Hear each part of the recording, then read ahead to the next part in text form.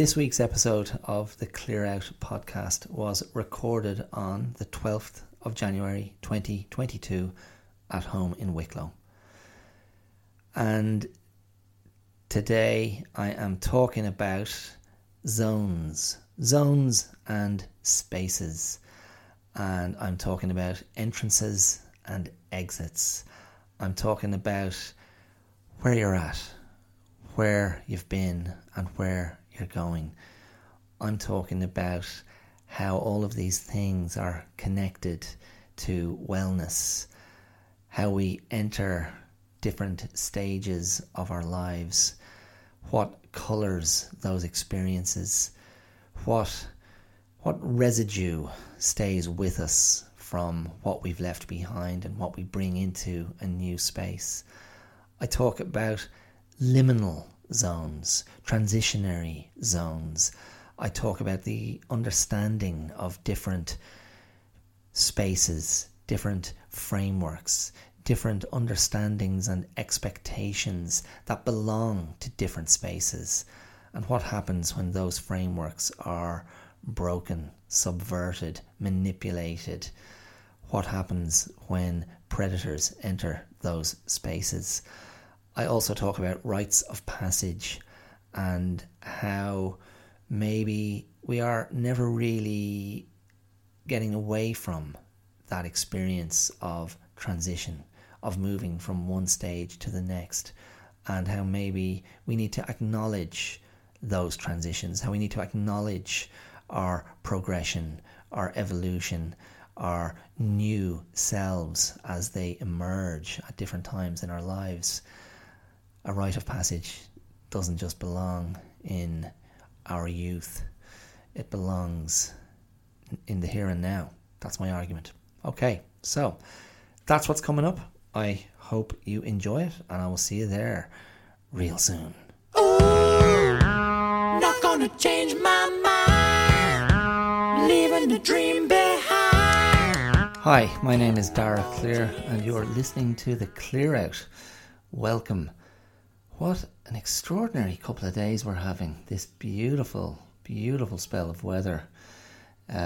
January. What a gift. I've always loved January because it's my birthday month. I celebrated a birthday last week, and January, I just have this positive association with it because why? Because I allow myself to feel special on that day. And I like winter. I like this mid-winter. I like this northern hemisphere mid-winter that I'm enjoying again after the period in Melbourne. But yeah, just this great sharpness of light that is illuminating the garden, the trees, the stones, the grass, and blue skies, a few little scuddy clouds around. And there's actually a little bit of heat in that sun. Just enough. My day today started with my morning workout in the garden, in the dark, on frosty grass. I was out there for about 50 minutes or an hour listening to Bret Easton Ellis, of all people, the former enfant terrible of modern American literature.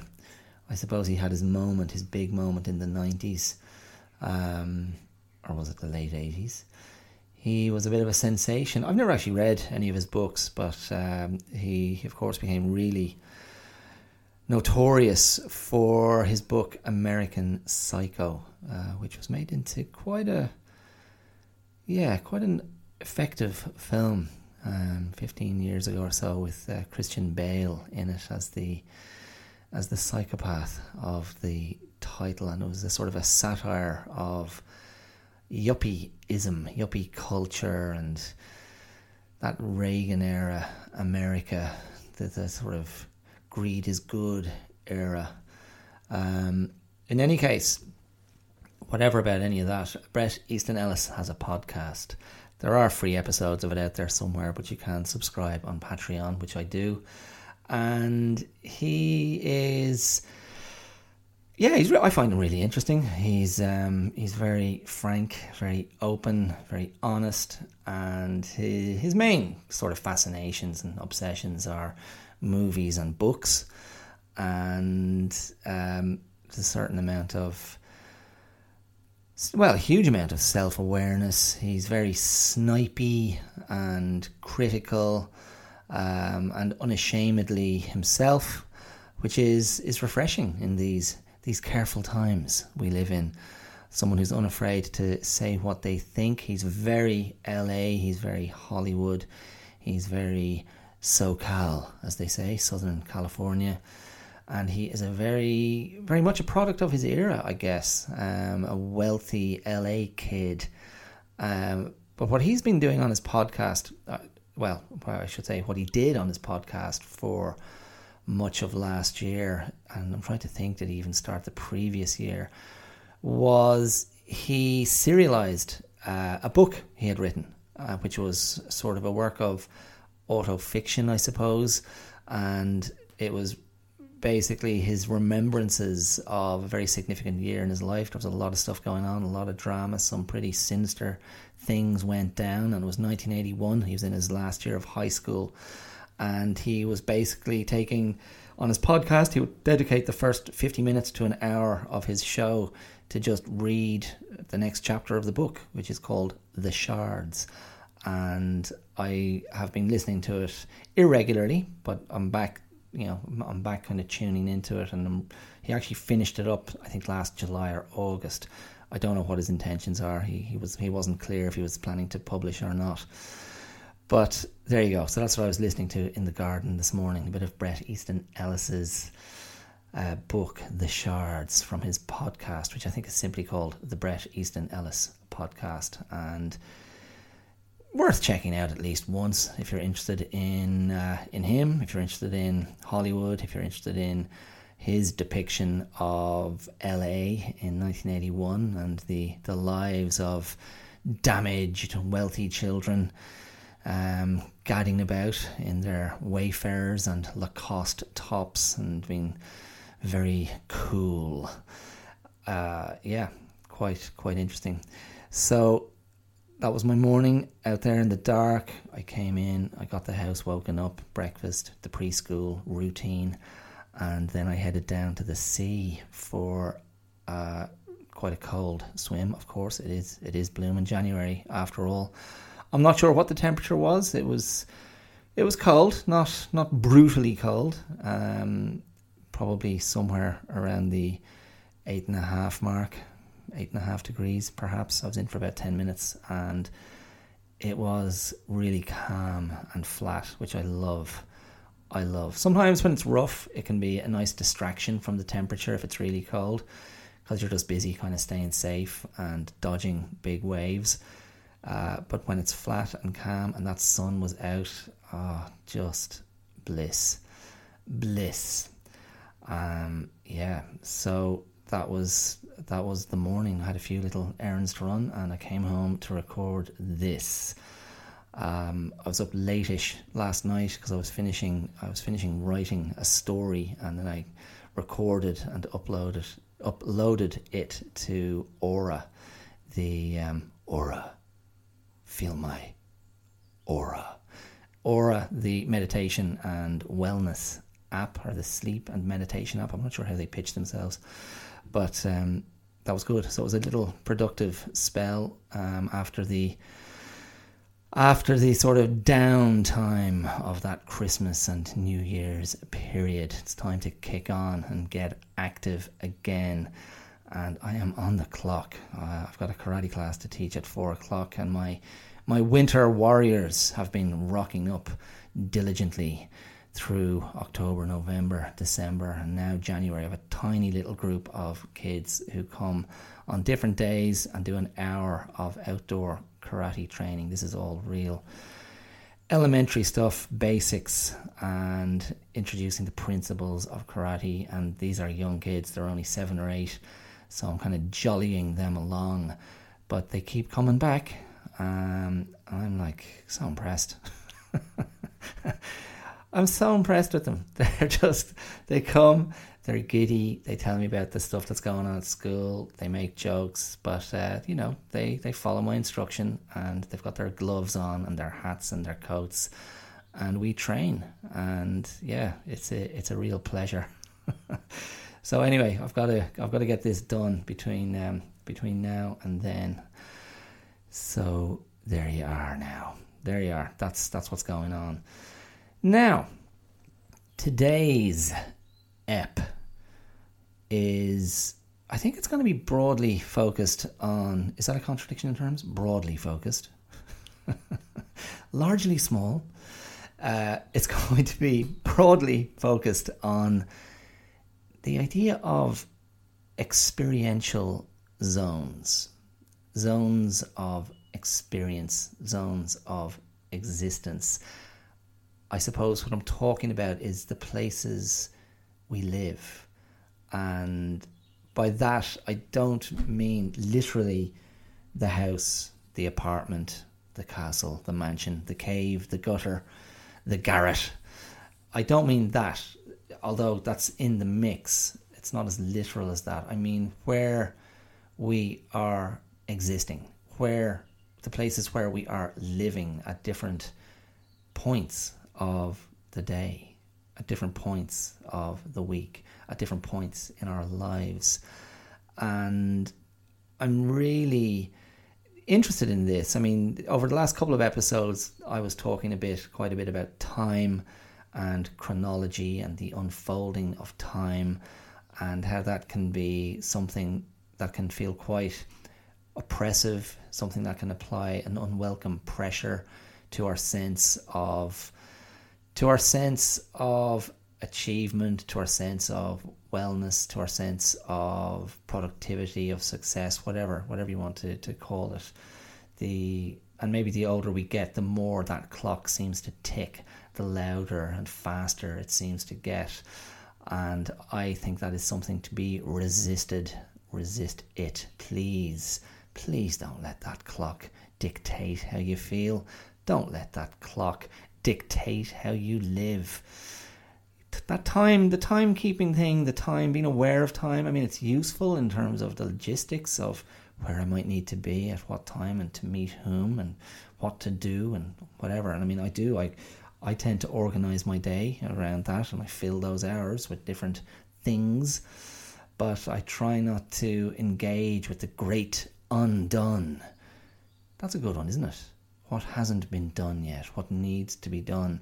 That can be an overwhelming thing as well. And I just try not to go there. I think that infuriates my wife, actually, because she likes to plan. She likes to have a sense of the structure, the strategy, the tactics, the pathway that is going to lead to future betterness. Future. Yeah, and look, I think it's a very adult and not inappropriate way to think. I'm quite averse to that. That sort of stresses me out, so I tend to kind of shift in the other direction. And my wife's like, come on, give me a plan. What are we doing? Where are we going? Where are we heading? How are we doing it? And that is not unreasonable. And I am in the, as I referred to last week, I am in the process of having a good hard look at myself and a good hard look at the way I think about things, in a bid to achieve a better dynamic in that particular area of my relationship, because that would help. It would help me and it would help my wife, and that's important to me. So anyway, the zones of existence. So if I was talking about time, now I'm sort of talking about not thinking about the chronology, but this sort of idea of what is my experience of the present, wherever that happens to be. And this came into my head a couple of mornings ago, Monday morning, because my wife and daughter had a little squabble before my daughter had to leave for school. and I was to walk my daughter down to the bus stop, as I do, or my wife and I kind of alternate. But my wife had got my daughter a pair of new shoes. My daughter put them on, and she didn't like how they felt. And this, she has previous in this area, sensitive to the feel of things. That's a thing, isn't it? Some people are more sensitive than others to how things feel and how clothes feel, or a pair of trousers, how they feel. And my daughter can be quite particular about the textures of things, and how they feel on her skin or how they feel on her feet. And it's I don't interpret it one way or another. I mean, she's a very kind of tough, robust little character, quite rough and tumble. But this is an area where she's like, I'm not happy with how these feel. Now, this was literally, there was probably about a minute, 90 seconds. That was the window that this is the time we need to leave the house. This is the time we need to walk down the road to get the bus. This is not the time to be trying on new shoes. I could see it playing out. I was like, I try not to sort of interfere. And yeah, it just sort of exploded in my wife's face, and there was a bit of a meltdown, and my wife was angry about it. She's like, I got you these shoes, they're nice, you're going to bloom and wear them. And my wife was angry, and yeah, and then my daughter's upset, and then she puts on this other pair of shoes that she had been given for Christmas, that she's been wearing, a pair of runners that she has established are very comfortable, and off we went. And no, it was fine. It wasn't left on a bad note. There was a hug from my wife, from my daughter, and off we went. But I could see my daughter was a bit kind of, grumpy and grand. She just wanted to be sort of left alone, and off she went to school, and that's fine. So it was interesting because I just had this, memory. I had this memory of, or memories of my mother, my own mother, being an angry mother at times. Now, I'm rushing in quickly to backpedaling is another way of putting this. I'm not trying to suggest a connection between my mother and my wife in terms of personality, but it was more, I was like, oh yeah, I remember having these episodes, these incidents with my mum where my mother would be just, to my mind, like irrationally angry and sort of furious, like this escalation of anger that was really unnerving. And it happened a couple of times just before school. I remember getting basically kicked out of the car one morning. I guess I must have been I can't even remember if I was in secondary school at that time or finishing up primary school. It would have been early secondary school, anyway, if not late primary school. But my mother just sort of basically kicking me out of the car and driving off. Don't get me wrong. This was like, I would have been dropped off at that point anyway to walk down to school. But it was like, there was what you're left with is the feeling of anger. And the feeling that you are the cause of the anger. And I remember just it sucked. It felt bloody awful. And just sort of, you just internalize it. And you're sort of processing it because you're a kid and you can't quite, you don't have the resources, the equipment to intellectualize it or rationalize it or get perspective. You just feel crap. And that what I'm remembering was a much more extreme example of this, quite a small incident the other morning with my daughter and my wife, but it did just get me thinking about this idea. So that point of departure from the home, this was where the little squabble happened, the little altercation, the disagreement. The departure of opinions. And what I'm trying to articulate here is that there are zones. There are physical locations where we exist. So of course the home is a very fundamental, kind of base, in both senses of the word, like, the place that you return to, the place from which the rest of your life kind of happens out of home. But it's also where you return, your base, your headquarters, your sanctum. And hopefully that place is a safe place. Hopefully that is a place with positive associations. Hopefully that's a place that you enjoy opening the door to and entering and being in. And you enjoy that part of your life that takes place in that space, where you have your own routines, your own rituals, and within that space you have your own spaces, bedrooms or studies or whatever, favourite parts of that physical space, and places where you are developing a relationship with that environment, where you are building positive and sort of almost symbiotic responses and dynamics with certain parts of that place. And it might be a chair in the corner, it might be a particular window, it might be, it could be anywhere. It doesn't really matter. Like, rooms and spaces have energy, they have an atmosphere, they have a dynamic. They're not just dead.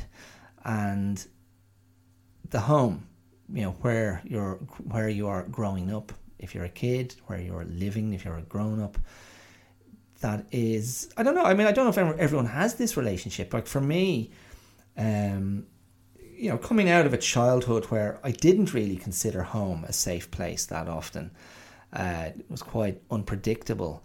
As an adult, I think wherever I've lived independently, and that started from a very young age, I think the first independent space I had really was probably the second term of university. So I was only kind of just gone 18, and I managed to get a room to myself in a 3-bedroomed apartment above a doctor's surgery in Maynooth in County Kildare, where I went to university.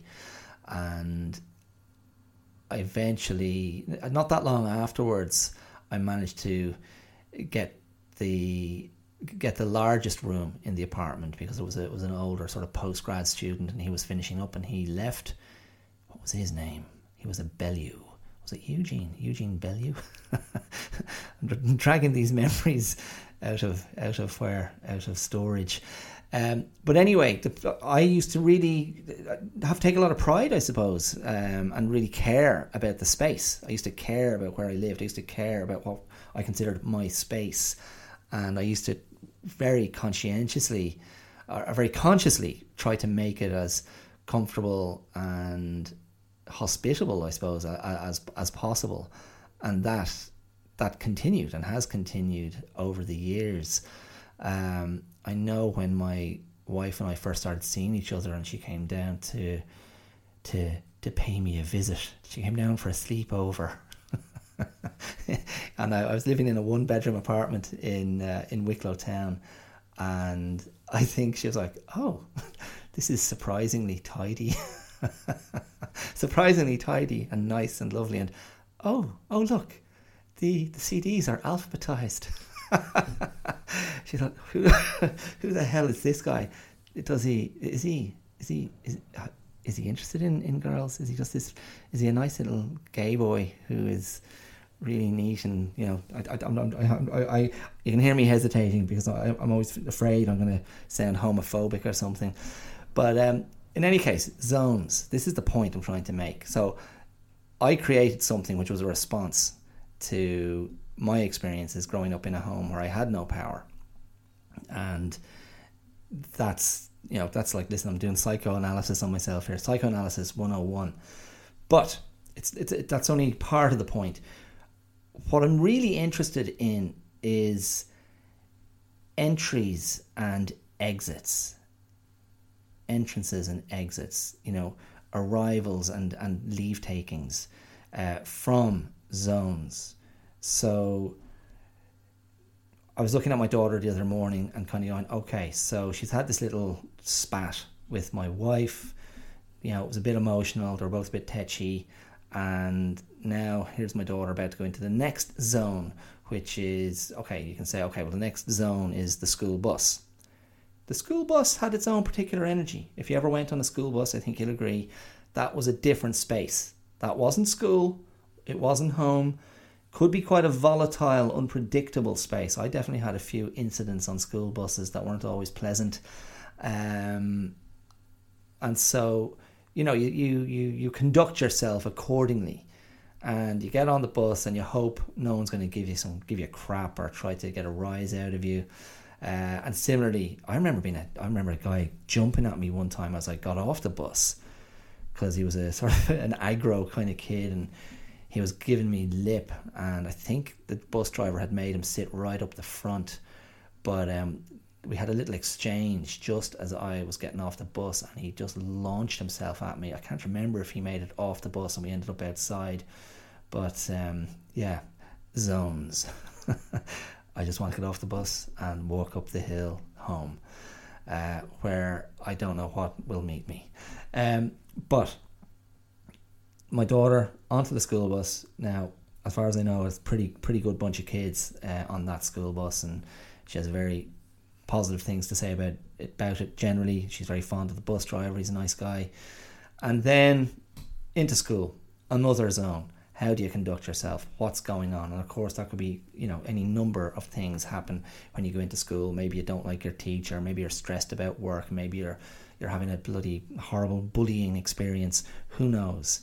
Or maybe none of those things are the case, and school is a great place and good for you, and you're very lucky if that's the case. So, again, this idea of what meets me? What does one meet when one enters a space?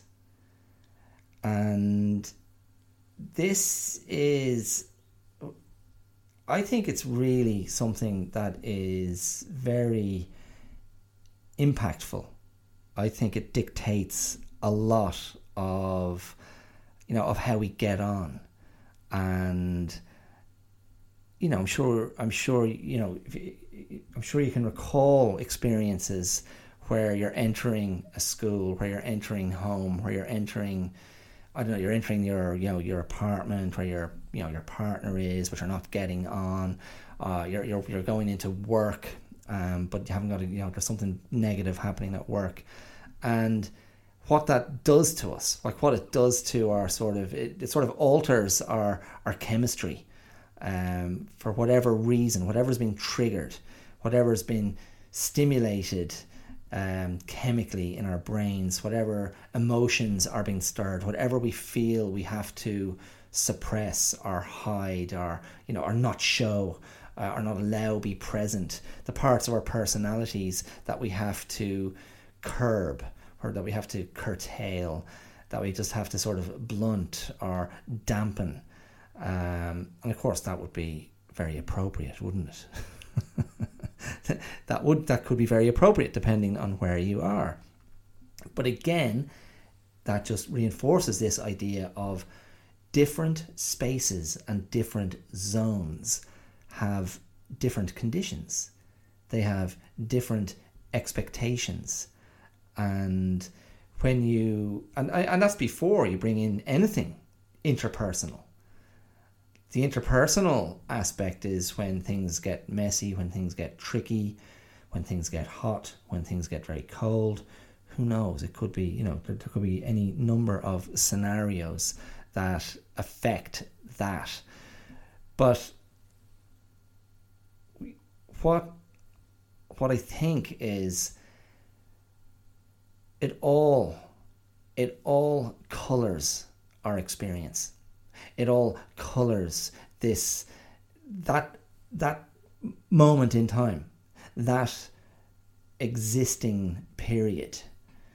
It has an impact, and we can pull the camera right out and think chronologically And I think this is what many of us do instinctively. We go, oh, well, my childhood was like this.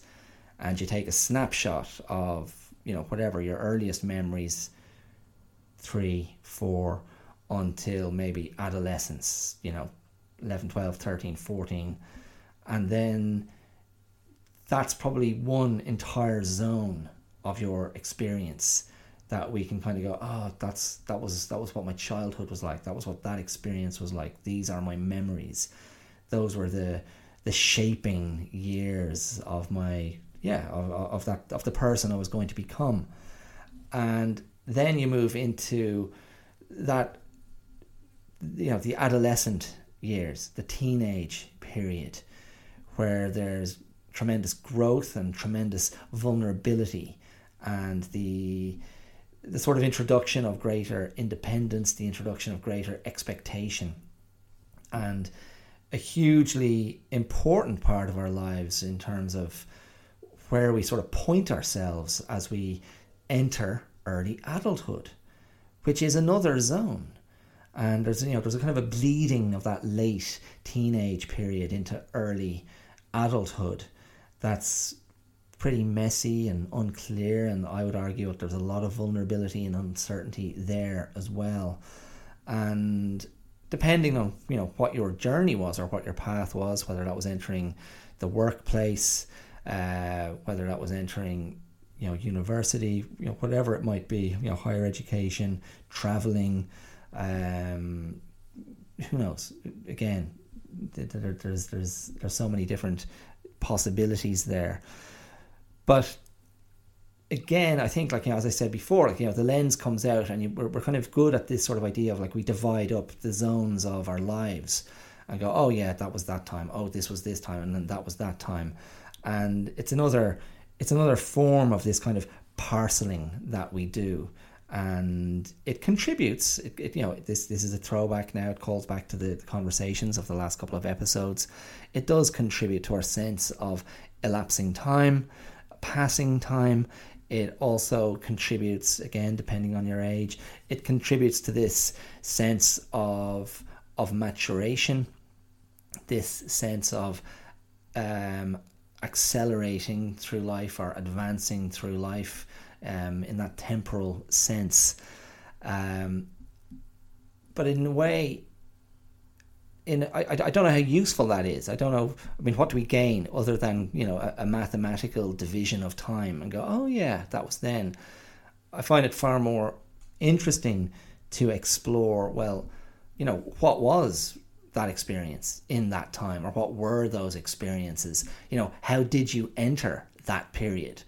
What was the starting point? And that's what I meant earlier when I talked about arrivals and entrances, entries. How do you enter? And certainly if we want to just jump quickly to the world of acting, the world of the theatre, entrances and exits are cued and timed, and they synchronize with the story that's being presented. And that's when, if you're an actor, you're calibrating your energy in a very particular way, just so you can enter with the exact right energy, enter at the exact right moment, and do whatever you're being asked to do. Whether it's to drop your line, to do a bit of business, whatever it might be, to enter that story seamlessly. But life, of course, isn't scripted. Life isn't stage directed. There is no kind of neat point of entry where you can be in total control. That's not how it works. And I think from a wellness point of view, and I think from a sort of the perspective of self-awareness, the perspective of engaging with a greater level of insight, engaging with a greater level of self-possession, and therefore engaging with a greater sense of control, a greater sense of power, a greater sense of agency, I think it is really beneficial to be a lot more mindful of spaces that you're entering. And there are two aspects to this. So let's say spaces, let's also use the word zones, as I have done already. I think it's really beneficial to think, oh, okay, so this physical space I'm entering has these people in it, and these people have this expectation, or this is my history with those people, so what are my expectations going in here? And also, you can say, where have I come from? What am I bringing to this point of entry? So, as I just mentioned, I'm not coming from a scripted course of action. I'm not coming with a scripted character backstory. What am I bringing to this moment? I mean, I'm coming with my own backstory. I'm coming with the character that I am. That, this is what we bring. And so what has happened previously? What has just happened moments before this point of entry? Where is my head at? Where is my energy? What am I bringing into this space? And then how is it going to interact? So it's almost like a chemical experiment. What happens when I put a few drops of this into that test tube and I give it a stir, and then I'm going to take this pipette, is it? I'm going to try and drag out some old scientific vocabulary from my science classes. What happens if I take this and drop that in and put it into that beaker and put it over that Bunsen burner? What's going to happen then? And what is that strange smell? But that's what happens, isn't it? I mean, that's what we are. Like humans, we're like, there's a volatility. There's a volatility because we are living unpredictable beings. And there are so many different things going on under the surface. And that could be different, thought processes, different emotional states, different physical states. Our biochemistry could be in a particular place for all kinds of reasons. And we arrive with that, and we go into another space with other people, and they've got stuff going on. And then, in a way, it's like, how are there not more fireworks? How are there not more conflagrations? How are there not more explosions? How are there not more destroyed laboratories, so to speak? And again, my argument is, if we look at these spaces and zones that we're entering with a tiny bit of forethought, and if we're able to go, okay, so this is how I experience this zone. How should I conduct myself to retain more power? How should I conduct myself to have a greater feeling of agency? How can I conduct myself to survive this experience? Or how can I conduct myself to maximize this experience? How can I conduct myself to have an optimum experience? How can I be more effective? How can I walk away from this experience with the result that I want? And I don't think that is a bad way to go. Now, of course, there are probably many spaces where you feel none of that's necessary. Surely, I can just rock up and go in and get on with it. Yeah, you can. Of course you can. And that could be a very normal experience in many different situations. But I'm trying to think there are other areas, other zones that are more confronting, that are less comfortable for whatever those reasons might be. Only you can answer that. And if I haven't articulated it specifically or explicitly, the other zone that I'm referring to is, of course, whatever that zone is in your life at that time, at that point of entry. And that informs what you're bringing into the space. And it also informs the idea of, of exiting and of leave taking. What is that relationship? Like, when you're leaving, is it a sense of relief? Is it a sense of anxiety? Have you already moved on to, now I'm entering this next space, which is going to be a fresh challenge, or this next space is going to be pure respite, it's going to be relief.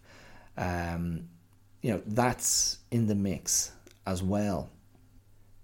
But the nature of how we experience a lot of these things really depends on where we're at in ourselves at that particular moment in time.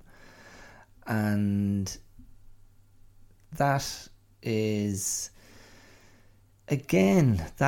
connected to how we understand ourselves, how we see ourselves, what level of, I just used the phrase a moment ago, what level of self-possession we're enjoying at that time, what level of insight we're enjoying at that time or not. Because I think when we have a keen sense of how we are, in an existential sense, and that of course relates to our the present emotional and psychological factors, whatever they may be. But when we have a finely tuned sense of that, I think what it allows us to do is to manage ourselves with great care. And that is not meant to sound like, we're good at, mollycoddling ourselves or pampering ourselves or becoming really precious about ourselves. That's not the direction I'm moving in. But I think the power and the agency comes from knowing how best to manage our own energy, knowing how best to utilize ourselves at a particular moment in time, knowing how best to dispense or dole out our energy. And energy, energy it's a finite resource, isn't it? There's only so much we can do. There's only so much we can give. There's only so much we can invest. And if we have intentions to be sustainable, we need to really manage that energy very well. We need to manage ourselves very well. And that comes back to, fundamental components of self-care, which would be rest and sustenance. So getting a sufficient amount of sleep, getting good quality sleep, eating food that is good for our system, good for our brain, good for our body, and being aware that we might benefit from less or more sociability. I don't know. That's, again, depends on your personality. It depends on the people who are in your lives. Hopefully you're able to enjoy some exercise of some kind. Again, good for the body, good for the chemicals in the brain. So I find that, or I have found over the years, that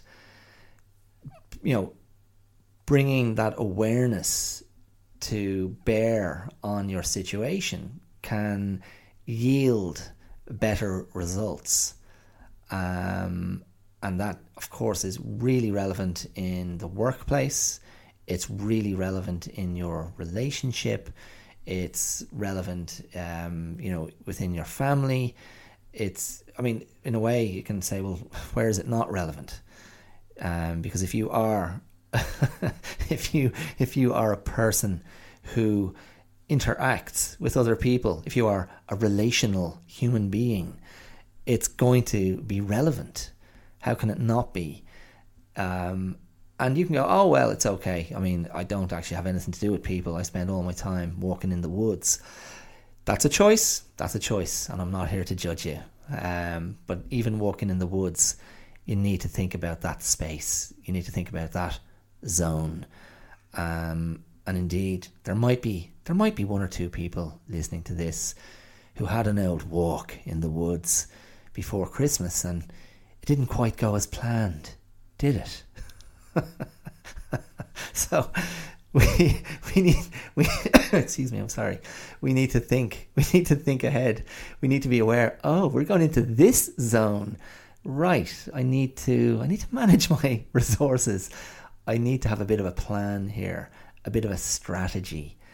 But anyway, that's quite literal. I want to come back to the central idea here. Zones and spaces and existence, and where we are at particular times. Now, of course, the start of all of this was a little story about my daughter and my wife, two very important people to me. And, two people whose well-being I care about almost as much as my own. I'd say equally, perhaps more at times. But of course, my daughter being 8 years old, and I'm sure I am in no way exceptional in this regard. I'm just another parent who wants their child to be happy and wants their growth, their development, their emerging personality to have every chance it can to thrive, and for wellness to be something that is very much accessible for, I don't know, I mean, I don't actually overanalyze this. I'm just thinking on my feet, or thinking in my seat as it happens. That specific idea, I mean, I'm not consciously talking to my daughter ever about wellness, but I would often touch base with her just to see how she is, or particularly, I mean, as I have spoken about frequently on the podcast, particularly if I've had a bad experience with her, if I feel that I've let myself down as a parent, and I feel I need to explain myself, I feel I need to apologize, I feel I need to really check that she's okay. That's really the only response I have if I feel I've I don't know what language to use here. I was going to say transgressed, but that sounds too bloody stuffy and pious. That's not where I come from. But I suppose what I was going to say before, speaking about, my daughter's, emerging personality, her experience. I think I am very tuned into, again, speaking of a finite thing, childhood is finite. This experience, this existence my daughter has at the moment, it's finite. It's not going to last forever.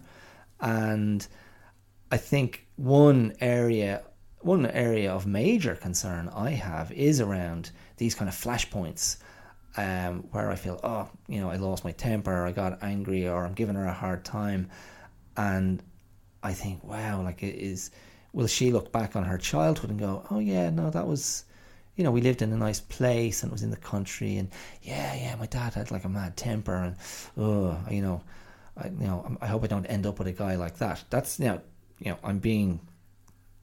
catastrophizing, and I'm pretty sure there are enough good things going on, and enough good things that pass between myself and my daughter that mitigate against that scenario playing out. But it's a genuine fear. It's a genuine tremor of, oh man, how do I pull this back? How do I pull it out of the fire? So it doesn't ultimately become it doesn't ultimately become a level of trauma that my daughter will have to unpack later. And again, you can hear me stuttering, stuttering and stumbling over my defence. I'd like to represent myself today, Your Honour. I feel I can acquit myself sufficiently well in your court, and I'd just like to say I never laid a hand on that child. Yeah, look, it's just so funny, isn't it? Again, I don't think anything really extreme or terrible has ever happened, but I'm just trying to look at it honestly. I'm trying to speak honestly about my own fears. Obviously, this says a lot more about my own responses to the situation than my daughter's. But yeah, the reason I wanted to focus on my daughter was this idea of stages of development. And more than that, I'm going to drop in the phrase rites of passage. Now, I only found this out a second ago, and I kind of stumbled across it because I was looking up another word. I was checking the meaning of the word liminal. Liminal. So, liminal refers to an in-between state. It refers to a transitionary phase or a transitionary zone.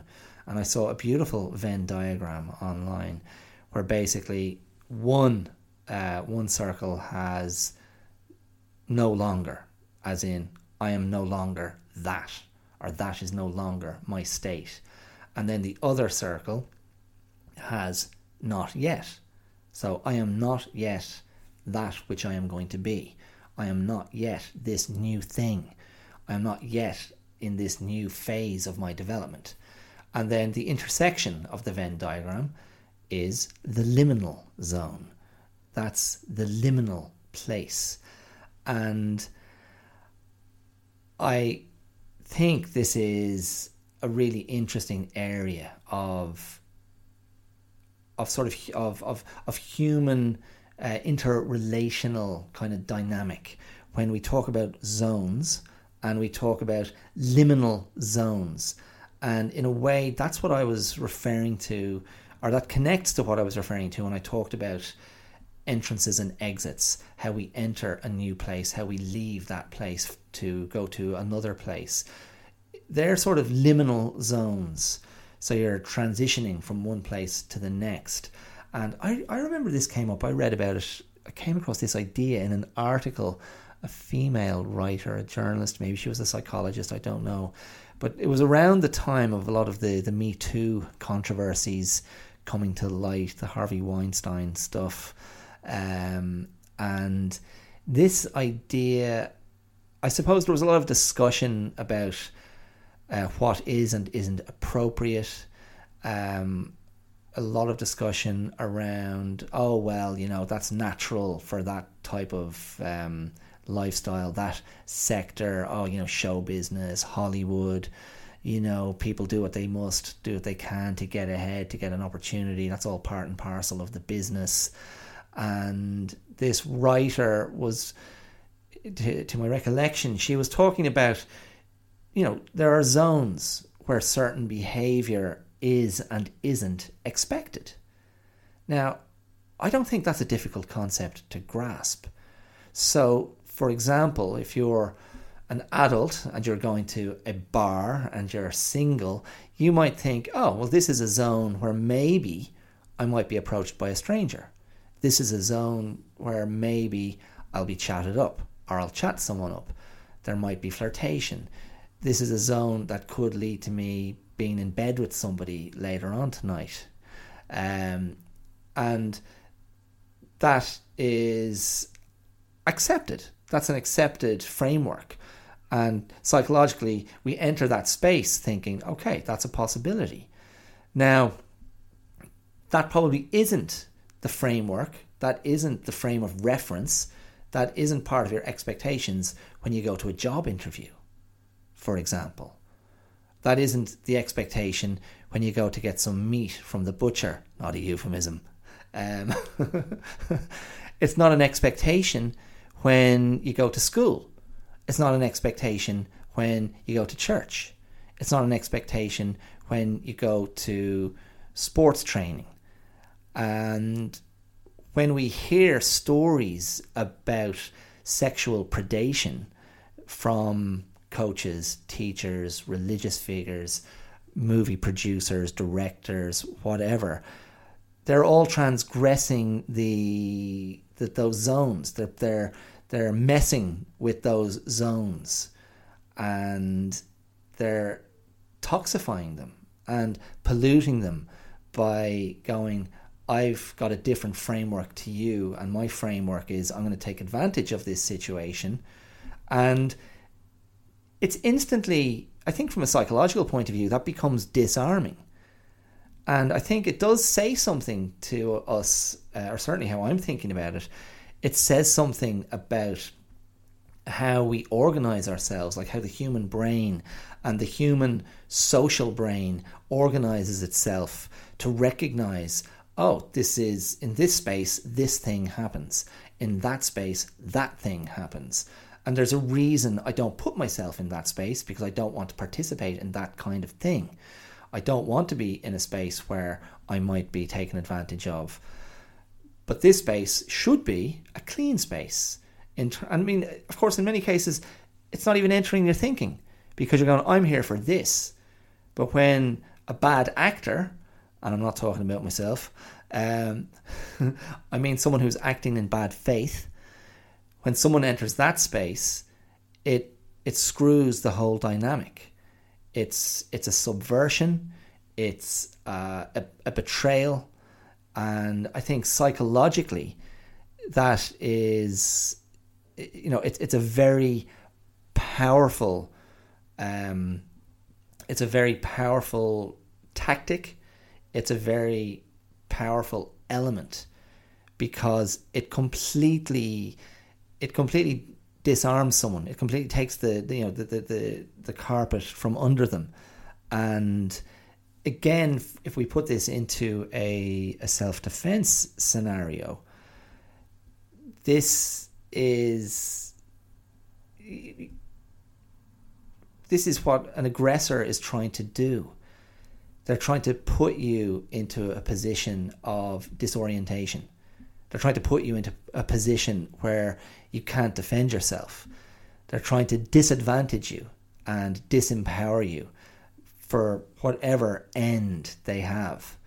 Now, self-defense, whatever form of self-defense, or martial arts, whatever fighting system you may have had experience with, most of them are laying down similar principles of how to deal with that kind of threat. And I think it's the hardest element of self-defense, is to train the brain to not be hijacked. It's to train the brain to respond with enormous speed and decisiveness and effectiveness, to go, boom, I see what's happening, I'm taking evasive action. I see what's happening, I'm going to counterattack. I see what's happening, I'm not going to get pulled into that framework. I'm not going to get pulled into that dynamic, because then they've got all the power. That person, the aggressor, is dictating what happens next. They're laying traps, and I'm not going to fall into them. But that is the hardest thing to train, because we have the adrenaline jump of, oh, what's happening? And that disorientation that ensues. And if we're going to be very cynical, predators are really premeditated. I mean, look, that's an enormous generalization. And it's not to say this is what all predators or all attackers do. That I cannot speak to that, and I'm not saying that. I'm categorically not saying that. And this is a bit of a projection. You're going, okay, I'm thinking of someone like Harvey Weinstein. I'm going, do you think Harvey didn't know exactly what he was trying to do when he asked actress X or actress Y to meet him in his office or in his hotel room? Do you think he didn't know well in advance that this was his plan? It wasn't all impulsive and spontaneous. That's what I suspect. And so you're bringing someone out of a safe zone, bringing him into, again, a murky, uncertain zone where the rules are unclear. And, there's a reason, say, Harvey Weinstein said, no, let's have that meeting in my hotel room. Because it's taking someone away from a space where the rules are understood and where the rules are far more clear and where it's much easier to go, well, this is highly inappropriate. So yeah, that's what I'm saying about that. The zones. And this idea then of a rite of passage. So, okay, a rite of passage, as we understand it, is when I spoke earlier about that was the end of my childhood. So a rite of passage in a very conventional sense, and it wasn't something that I recall happening when I was finishing primary school, but nowadays primary schools will have a little graduation ceremony and you'll get a little certificate. And then another rite of passage might be finishing secondary school, high school, and you have your debs or your prom, your coming out ball, and it's an acknowledgement of reaching the end of that level of education, embarking upon a new stage of human experience. Another rite of passage might be you've turned 21. In America, of course, turning 16, getting the car, that's a bit of a rite of passage. And that's they're the kind of things we think of in terms of conventional Western kind of first world experiences, in the modern day. Rite of passage, of course, in the more traditional sense, in the original sense, referred to often, indigenous rites of passage. The transition from boyhood to manhood, girlhood to womanhood. And it may have involved taking substances to have a mind-altering experience, to go on a journey into the wilderness, to become a man, whatever it might be. It's been represented in movies. Certainly two that spring to mind very quickly are I want to say A Man Called Horse. Isn't that the one with Richard Harris? The white man who's taken by the American Indians, and he goes through, what I recall, I haven't seen that since I was a kid, like a grueling, extremely, physically challenging rite of passage. So rites of passage often require the experience of pain, the endurance of pain, and pain is a great teacher. We learn from pain. We learn from meeting our limits. There you go again, like that idea of meeting your limits. That speaks to the idea of zones and endpoints as well. The other movie that comes to mind is the splashy, cartoonish, high octane Greek action movie 300. The 300 warriors that took on the might of is it Cyrus, the emperor. This is one of Zack Snyder's gory, highly stylized action movies from, gosh, are we talking? It must be again at least 15 years since that came out, maybe a bit more. Jared Butler as I've gone blank on this character's name, but he's the leader of the rugged and incredibly ripped, finely conditioned Spartans. But there's a rite of passage. There's a rite of passage in that, isn't there? Oh, I'm going mad now trying to think of his character's name. Anyway, great fun if you like that sort of thing. Lots of fighting. So yeah, the rite of passage. But what I found out there earlier is the rite of passage. That actual phrase was coined by a Dutch, a Dutch. This is, how can you be Dutch, German, and French? Oh no, it's Dutch, German, French. A Dutch, German, French ethnographer and folklorist. Now, if you don't know what an ethnographer is, that's an anthropological term. An ethnographer writes an ethnography, so a written account of a people, a distinct people, and again, the anthropology, the study of people and cultures. This guy, his name was Arnold van Gennep. I don't know if that's a G, so I don't know if it's a Gennep or a Gennep.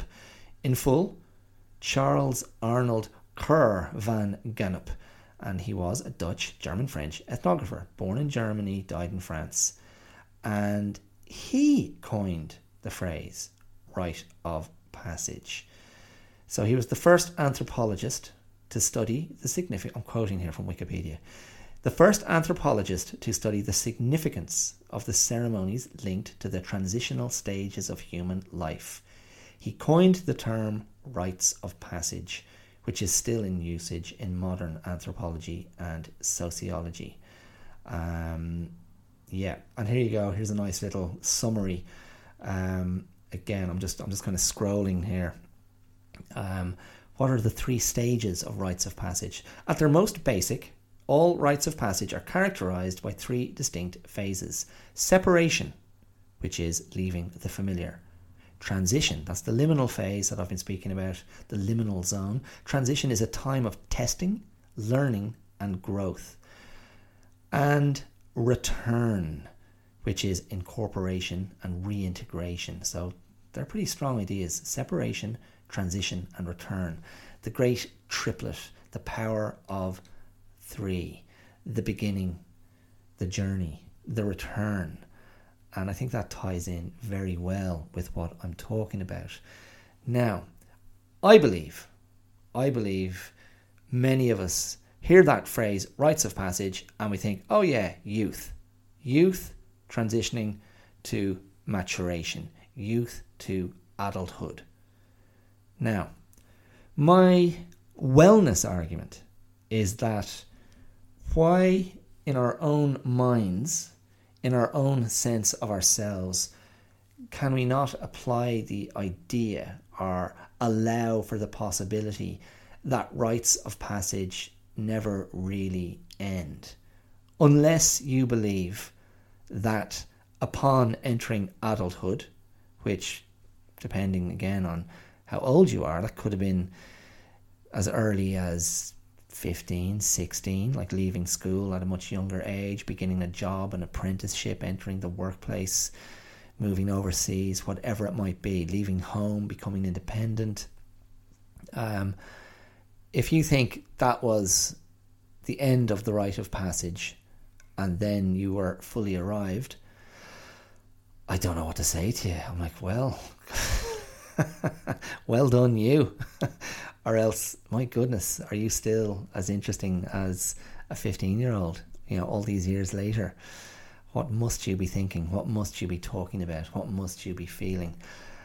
I would maintain that we are endlessly going through new phases and new zones of experience in our lives. And, okay, I know a rite of passage is a prescribed, controlled thing.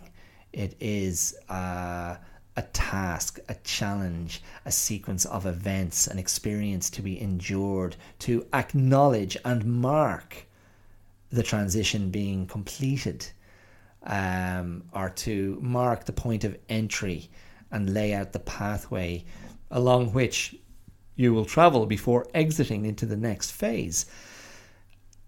Rites of passage are enormously powerful things because they bestow new status. And status amongst your peers, amongst your community, new status, higher status, is a hugely powerful thing. It commands greater influence, greater respect, greater acceptance, a different type of expectation, a different type of understanding. And surely that is something that we quite desire on some level. Now, I'm not advocating that we need to do something performative or demonstrated for our community and then to bask in the glory of arrival. That might not be that sustainable. People might go, oh my God, here he goes again. What's he doing this week? Oh Jesus, he's going to climb that tree and jump off. Oh, marvellous. Someone call an ambulance. I'm not advocating anything like that. However, I think I am advocating acknowledging yourself, demonstrating something to yourself, bringing that awareness to bear on, oh, I have been through something. Oh, I am about to start something. Oh, I've arrived at this point and this is a different place. I wasn't in this place a certain period of time ago. I don't think that necessarily stops happening to us. And I think it is enormously beneficial to step outside and to see ourselves and to go, okay, this is new. This is a new thing. And I'm bringing new experiences to bear. And this is part of my ongoing evolution, development, struggle, overcoming, resolution.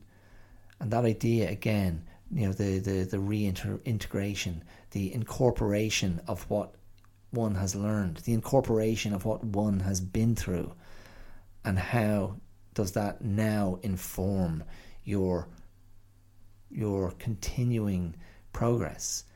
How does it inform the continuation of your journey? How does it inform your decision making? How does it inform your relating? How does it inform how you relate to yourself? I think that's good stuff. I think that is no less relevant now than when you were, if you were like me, a completely clueless, adolescent, or a completely clueless 23-year-old, or a completely clueless 31-year-old, or whatever. Change happens. Change happens. And sometimes it is very worthwhile to acknowledge what we have passed through. I think that's what I'm saying.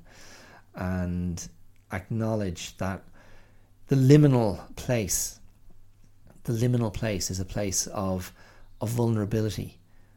And so if you think of it that way, the decision to embark on a new journey is an agreement to enter into a vulnerable place.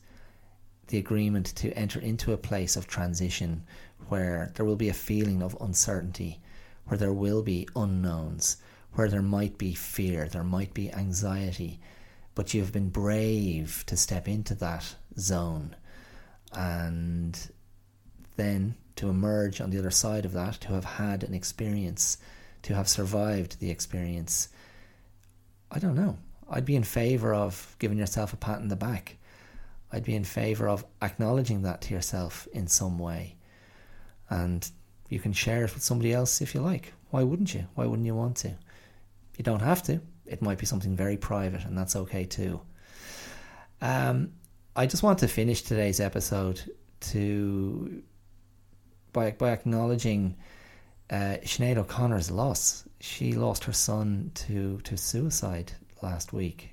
A young man, he was only 17. I think he was Donald Lunny's son also.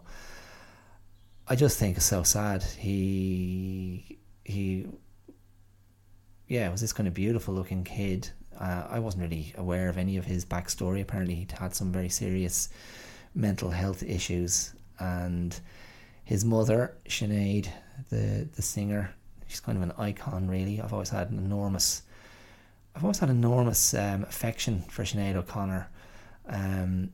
She's had a messy life, and she's been very messy at times, but I feel she's always been a voice of truth, even though she's tried on a lot of different hats.